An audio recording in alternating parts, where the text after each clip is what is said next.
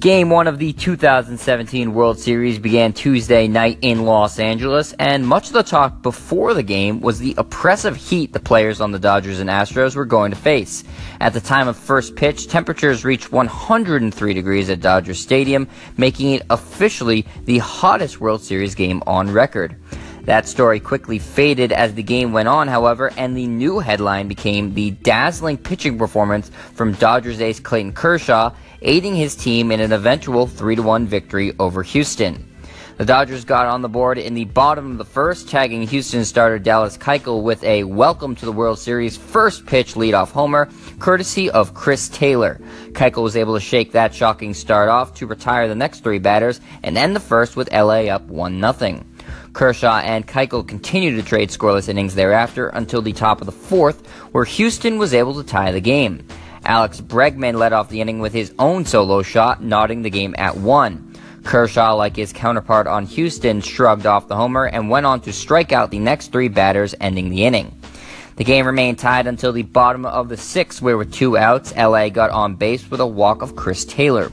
Needing just one more out in the inning to keep it a tie game, Dallas Keuchel then faced Justin Turner, who has been on fire this postseason. Turner continued his excellent play and took Keuchel deep for a 2-run shot that gave the lead back to LA, now 3-1.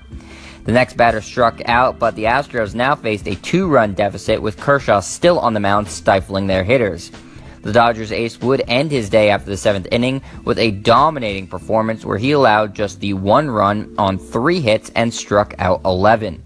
Keuchel would also pitch into the 7th before being pulled for the inning's final out.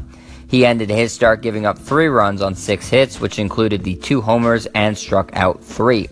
From there on out, the Dodger bullpen took over, with Brandon Morrow tossing a 1-2-3 eighth, and closer Kenley Jansen picking up the save with a 1-2-3 ninth. And with that, Game 1 was in the books, with LA pulling out the 3-1 victory.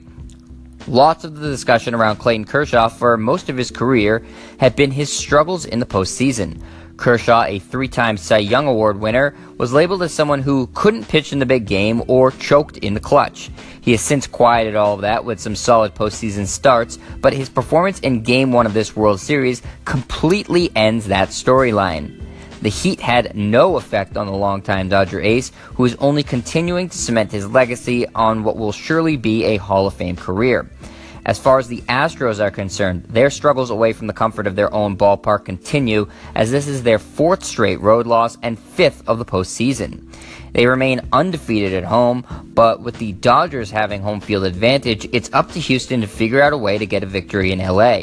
Obviously, that's difficult to do on nights where the other team's starter is as good as Kershaw was, but the Astros' offense is too good to just be limited to 3 hits and 1 run.